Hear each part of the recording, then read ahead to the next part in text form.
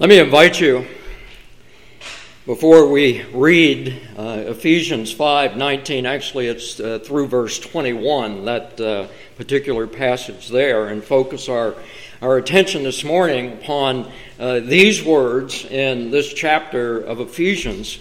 Let me remind you, as we gather back together here this morning, that I asked you a question last week. That question is, what is controlling you? What controls you? Is it something or someone, or is it the work of the Holy Spirit in you?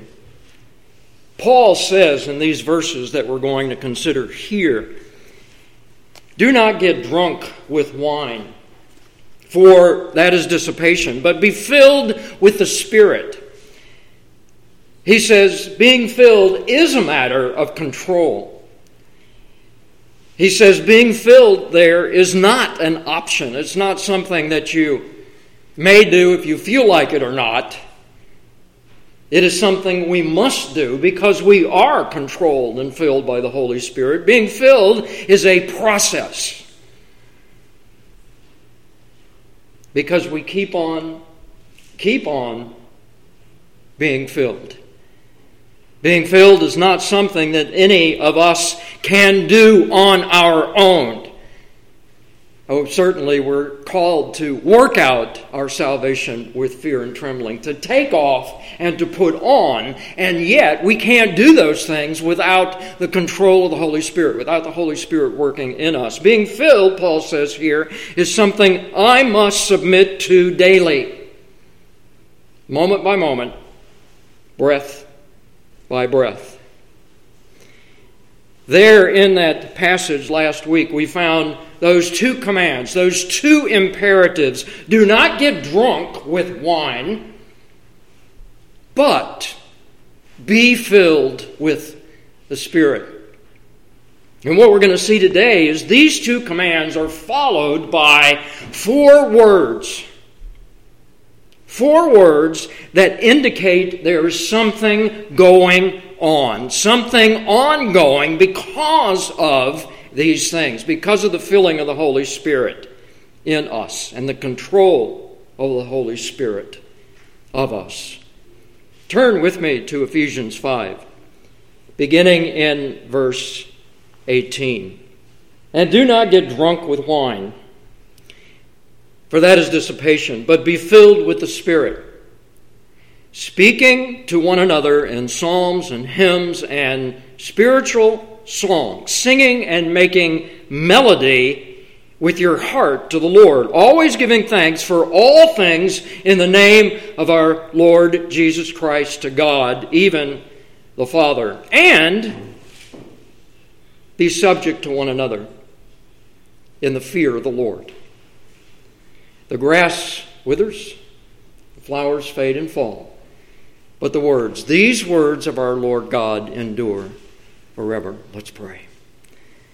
Heavenly Father, Almighty God, gracious Lord and King Jesus Christ, please, our triune God, superintend this time, that we might hear your voice, that the one standing in the pulpit today might become less, that you, O Lord God, might become more. Father, Son, and Holy Spirit, we lift up this prayer to you. In Christ's name, amen.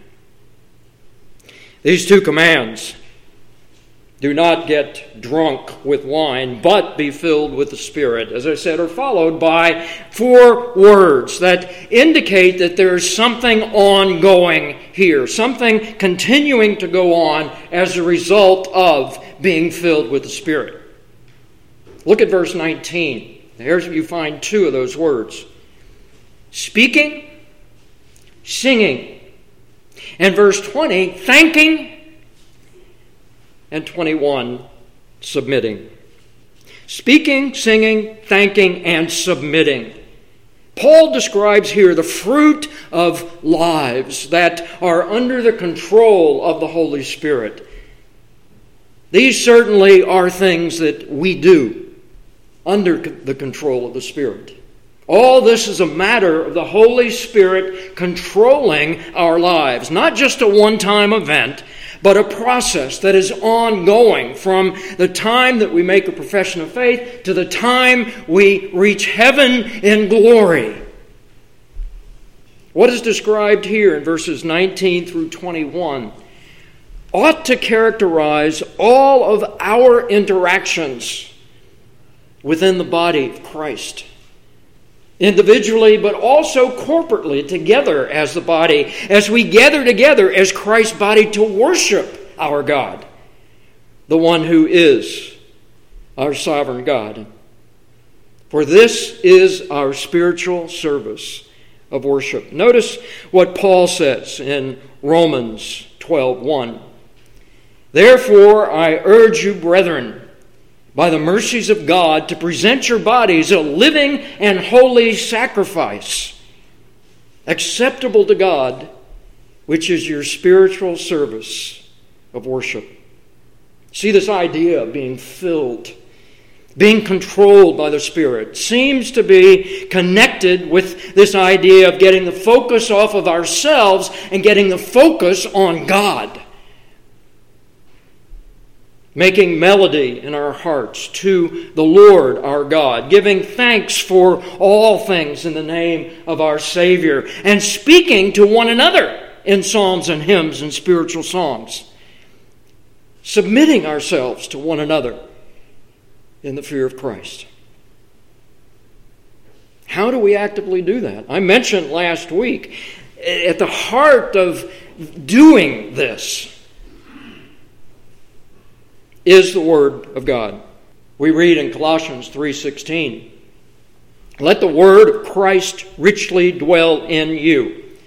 What is it that is the source of all of our direction, all of our strength, all of our focus as we do all these things controlled by the Spirit? It is the Word of Christ richly dwelling within us with all wisdom.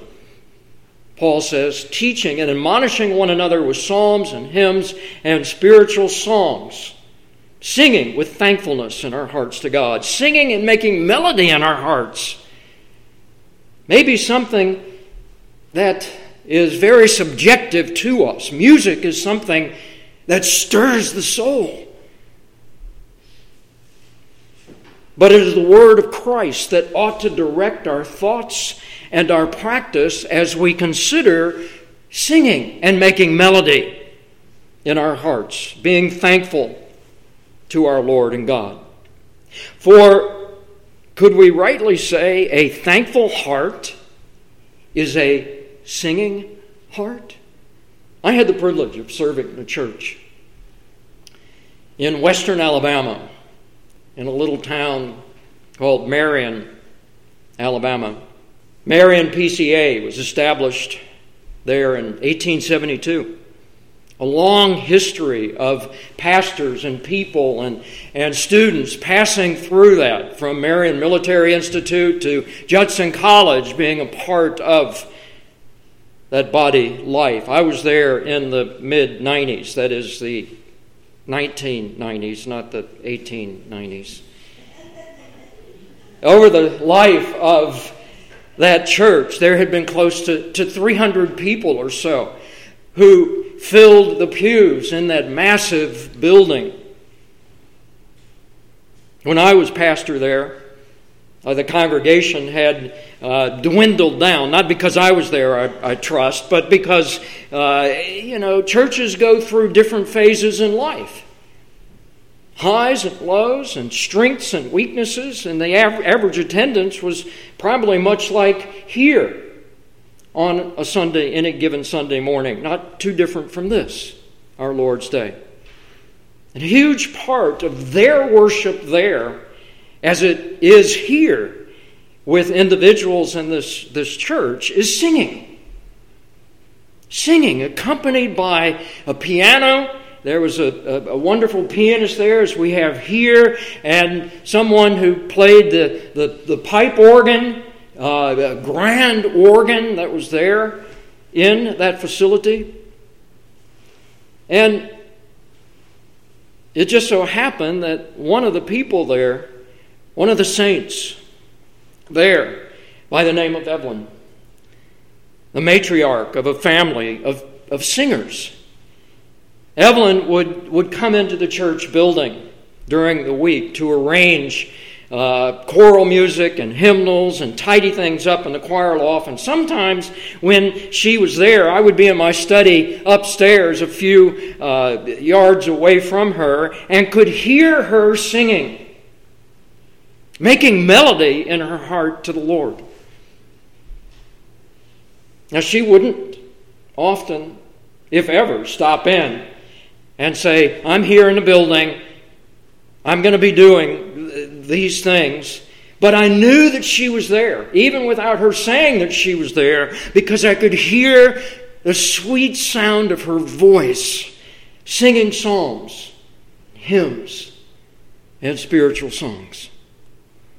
One of the greatest evidences of being filled with the Spirit is this concept, this idea of making melody in our hearts to the Lord, singing music and songs. And it doesn't have to be words. It can be humming or whistling or even just thinking in our heart a melody that we can't get out of our heads.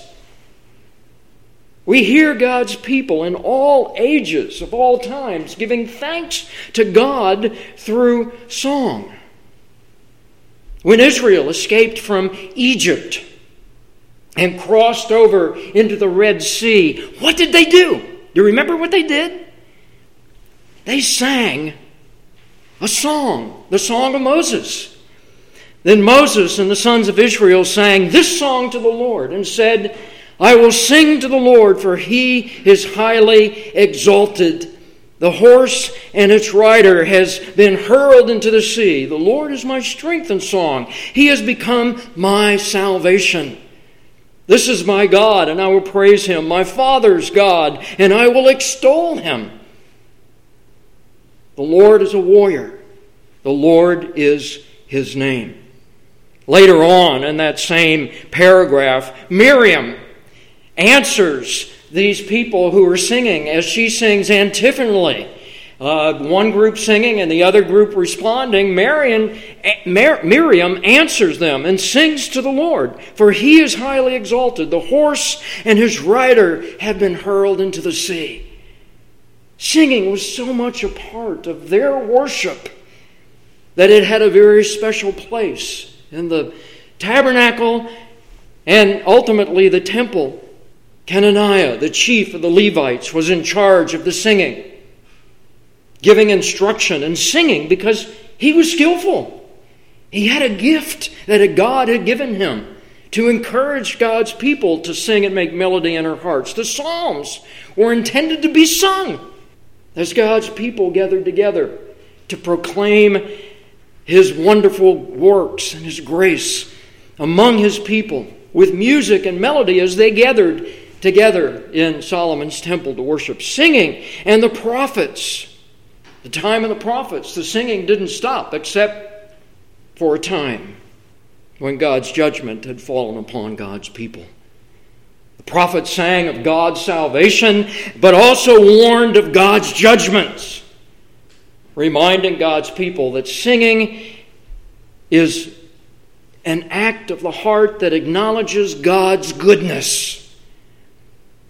The prophets called those people of God to repentance.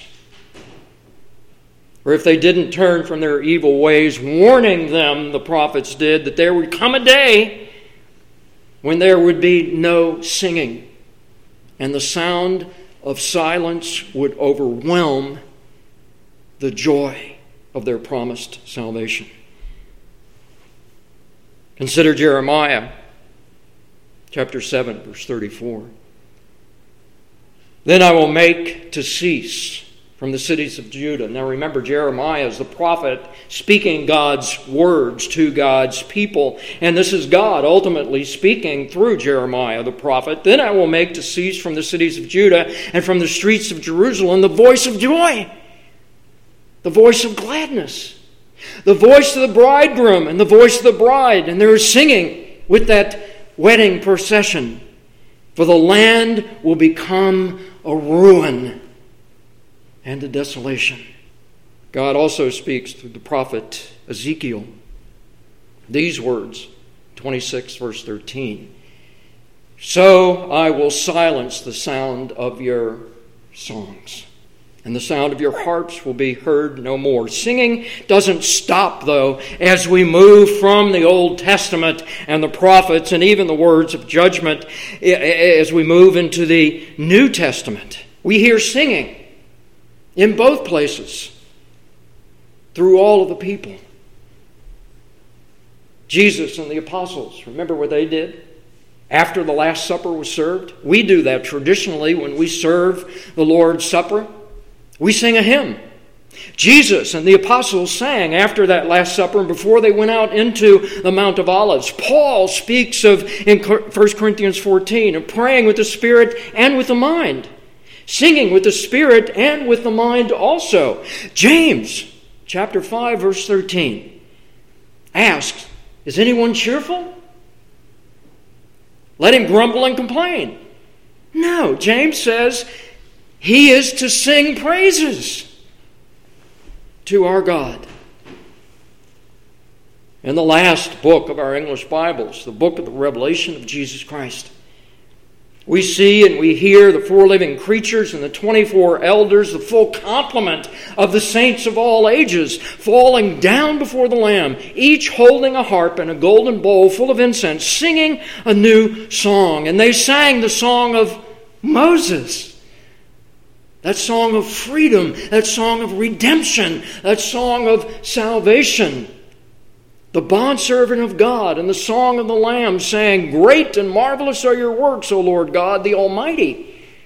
Righteous and true are your ways, King of the nations.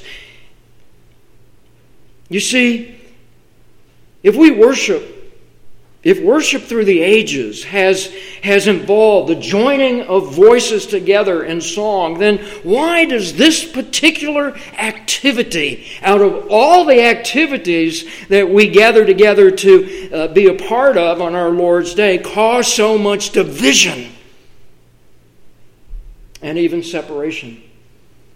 Because music is so emotional, sometimes so subjective.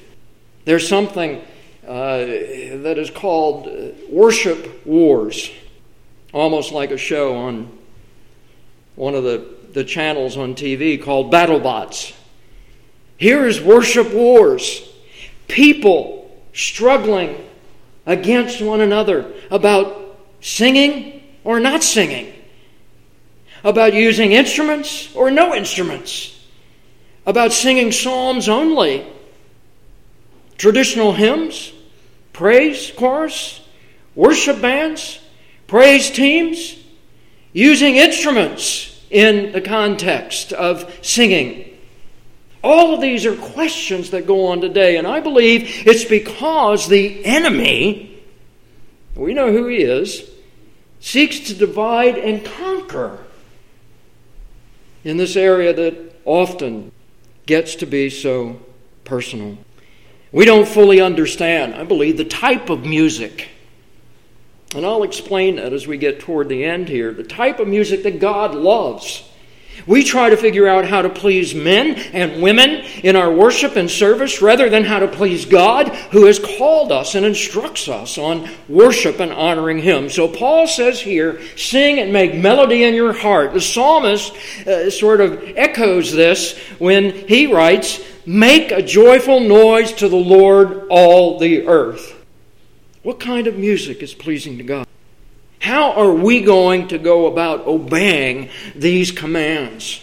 Making a joyful noise to the Lord. We do so by being filled with the Spirit, being controlled by the Spirit, letting the Word of Christ dwell richly in us, expressing the fullness of the Spirit with singing that conveys the fullness of the Holy Spirit. Let me say this. Christian singing is not natural. Now, did you get that?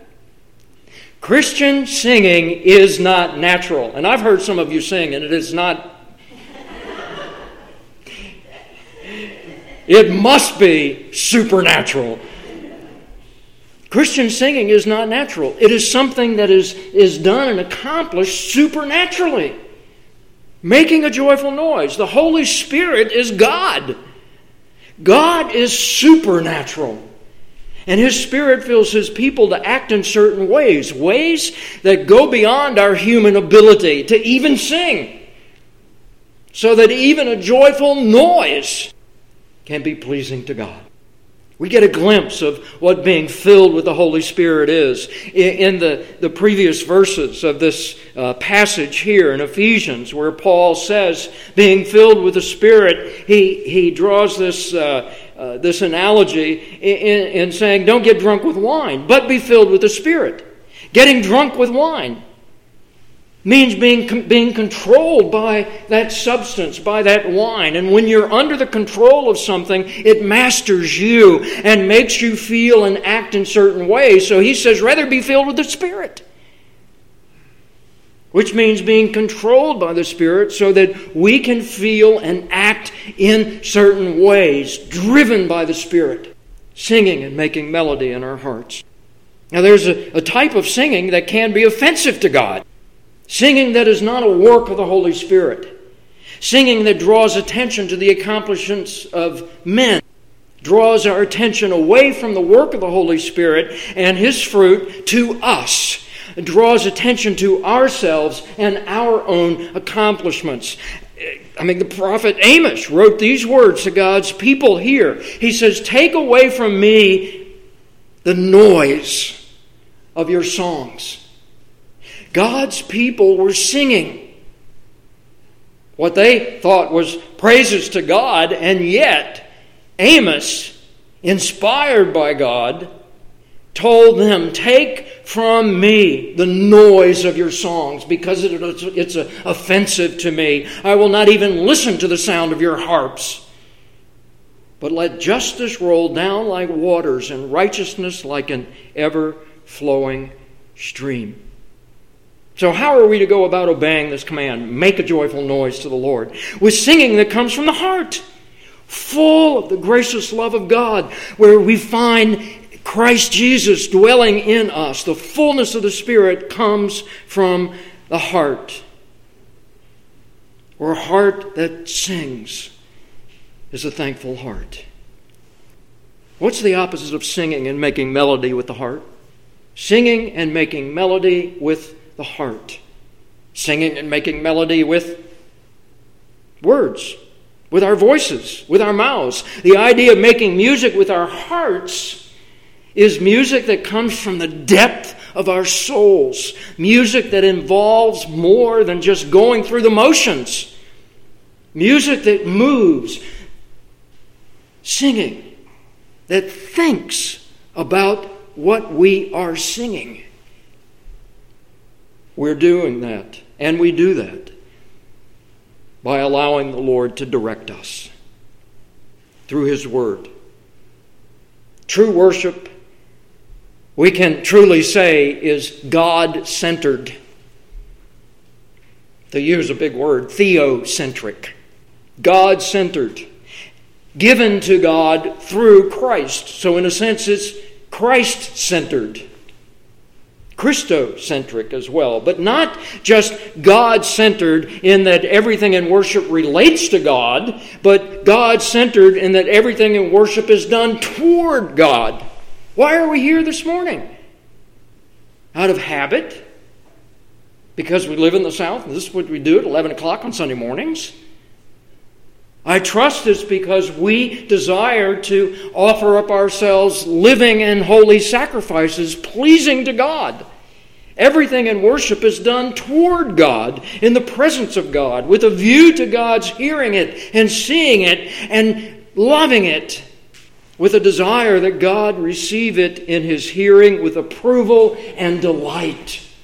When we sing, whether we're singing directly to God, "You, O Lord, are a shield about me," or whether we're singing indirectly to God, as in the hymn, "A mighty fortress is our God, a bulwark never failing."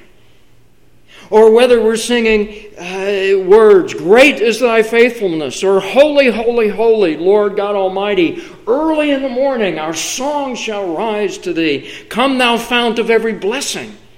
Tune my heart to sing thy praise." Directed toward God, moving toward God.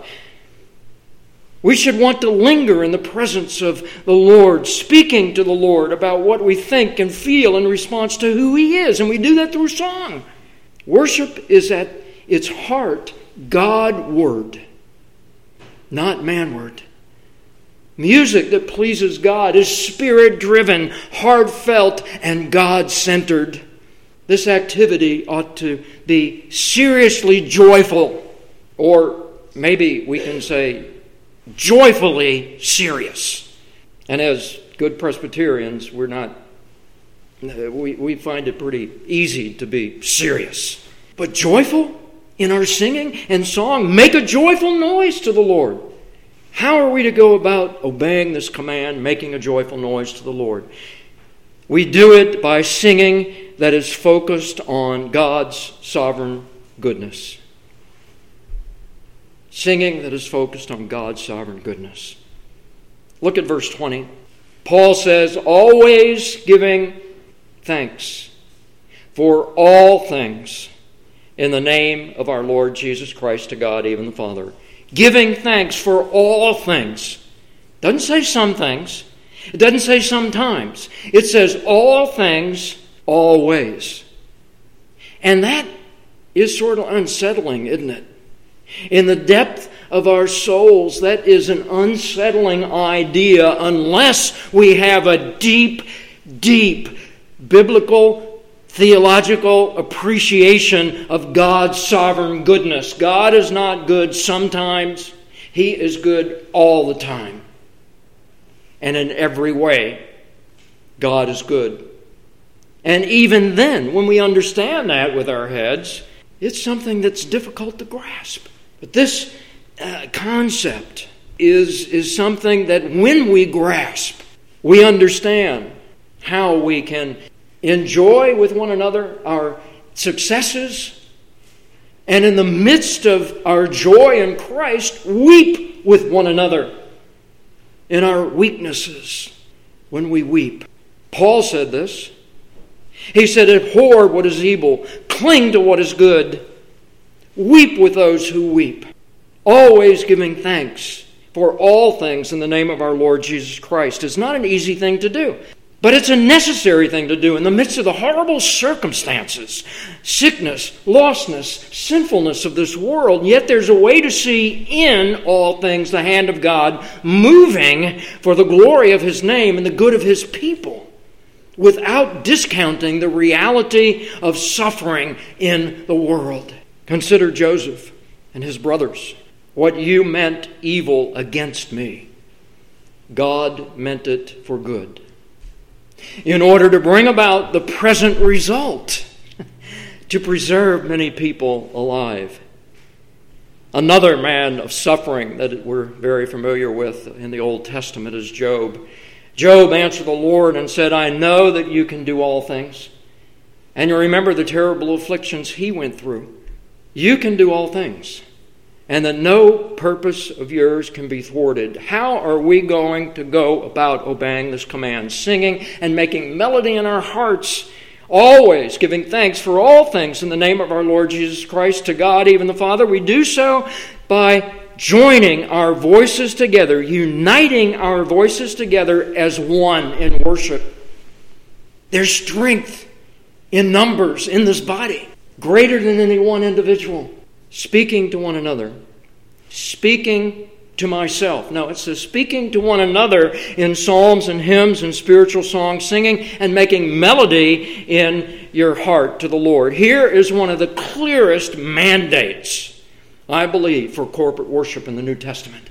Corporate worship today. How can you sing and make melody in your hearts together with the Lord? Speaking to one another, doing this if you're alone.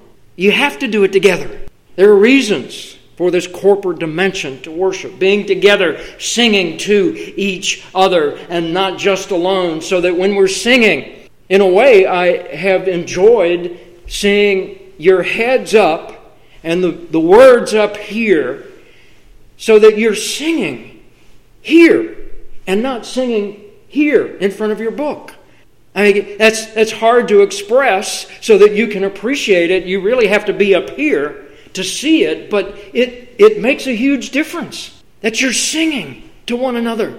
Being together and singing to each other, and not just alone, intensifies our emotions for God and communicates our witness to God and unifies our corporate worship before God, so that with one accord, we all together may with one voice glorify the God and Father of our Lord Jesus Christ. So let me ask this question once again that I started with. What kind of music pleases God? All this that gives us a practice at what we're doing here for a time that is coming when we will be gathered around God's throne of grace and reality and lift up our voices with the saints of all ages for real singing to Him, I believe. Making music before God with our hearts and voices and minds and souls totally and completely. Will we sing opera? Will we sing jazz? Will we sing blues, or will it be classical? Will there be choruses, simple praise? Will there be singing of psalms and hymns and spiritual songs? Will we sing in English, or will it be the language of heaven, Hebrew? The type of songs, the specific words, are not so much the answer to this question, what kind of music pleases God, but it is music that comes from a heart focused totally and completely, mind, body, soul, and strength, offering it up to God. Some of you may be familiar with Johann Sebastian Bach, 17th century German composer who was of the Baroque period of time. He finished all of his writing with these three words: Soli Deo Gloria, to God alone be the glory. This was his motto. He signed all of his work, whether it was the sacred St. Matthew's Passion or a little work that he did called the Secular Coffee Cantata, SDG, Soli Deo Gloria, because he believed everything we do should be to God's glory alone. He believed there was no separation between the sacred and the secular, that all we do is directed to the glory of God. So you see, it's not so much a type of music that we are to sing. It's an attitude that we have as we come before God to worship Him. Singing that expresses the fullness of God, the fullness of the Holy Spirit, is singing that is directed to the triune God, comes from the heart, filled with the Spirit and the love of God in Christ, and totally focused without distraction or hesitation on His goodness, joined together in fellowship with the saints of all ages. See, that happens in small part here and in an imperfect way, but one day we will be gathered together and sing perfectly, making music to our Lord. Now, Revelation 5:14. Then I looked, and behold, the Lamb was standing on Mount Zion, and with him 144,000, the full complement of the saints of all ages, having his name, the name of his Father, written on their foreheads. And I heard a voice from heaven, like the sound of many waters, and like the sound of thunder, loud thunder. And the voice which I heard was like the sound of harpists playing on their harps. And what did they do? They sang a new song before the throne and before the four living creatures and the elders. And no one could learn the song except those 144,000 who had been purchased from. Then I looked, And I heard that voice of many angels around the throne, the living creatures and the elders, and the numbers of them was myriads, myriads, too many to number, and thousands of thousands, saying with a loud voice, "Worthy is the Lamb that was slain to receive power and riches, wisdom and might, honor and glory and blessing. Amen." See, as we close here today, I'd like us to join our voices together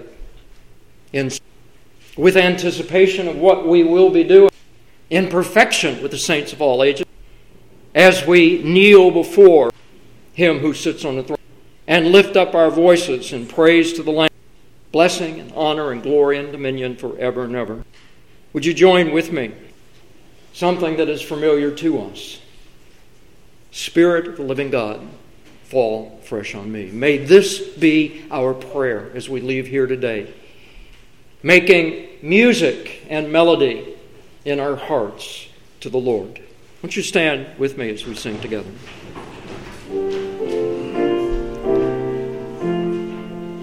Spirit of the living God, fall fresh on me.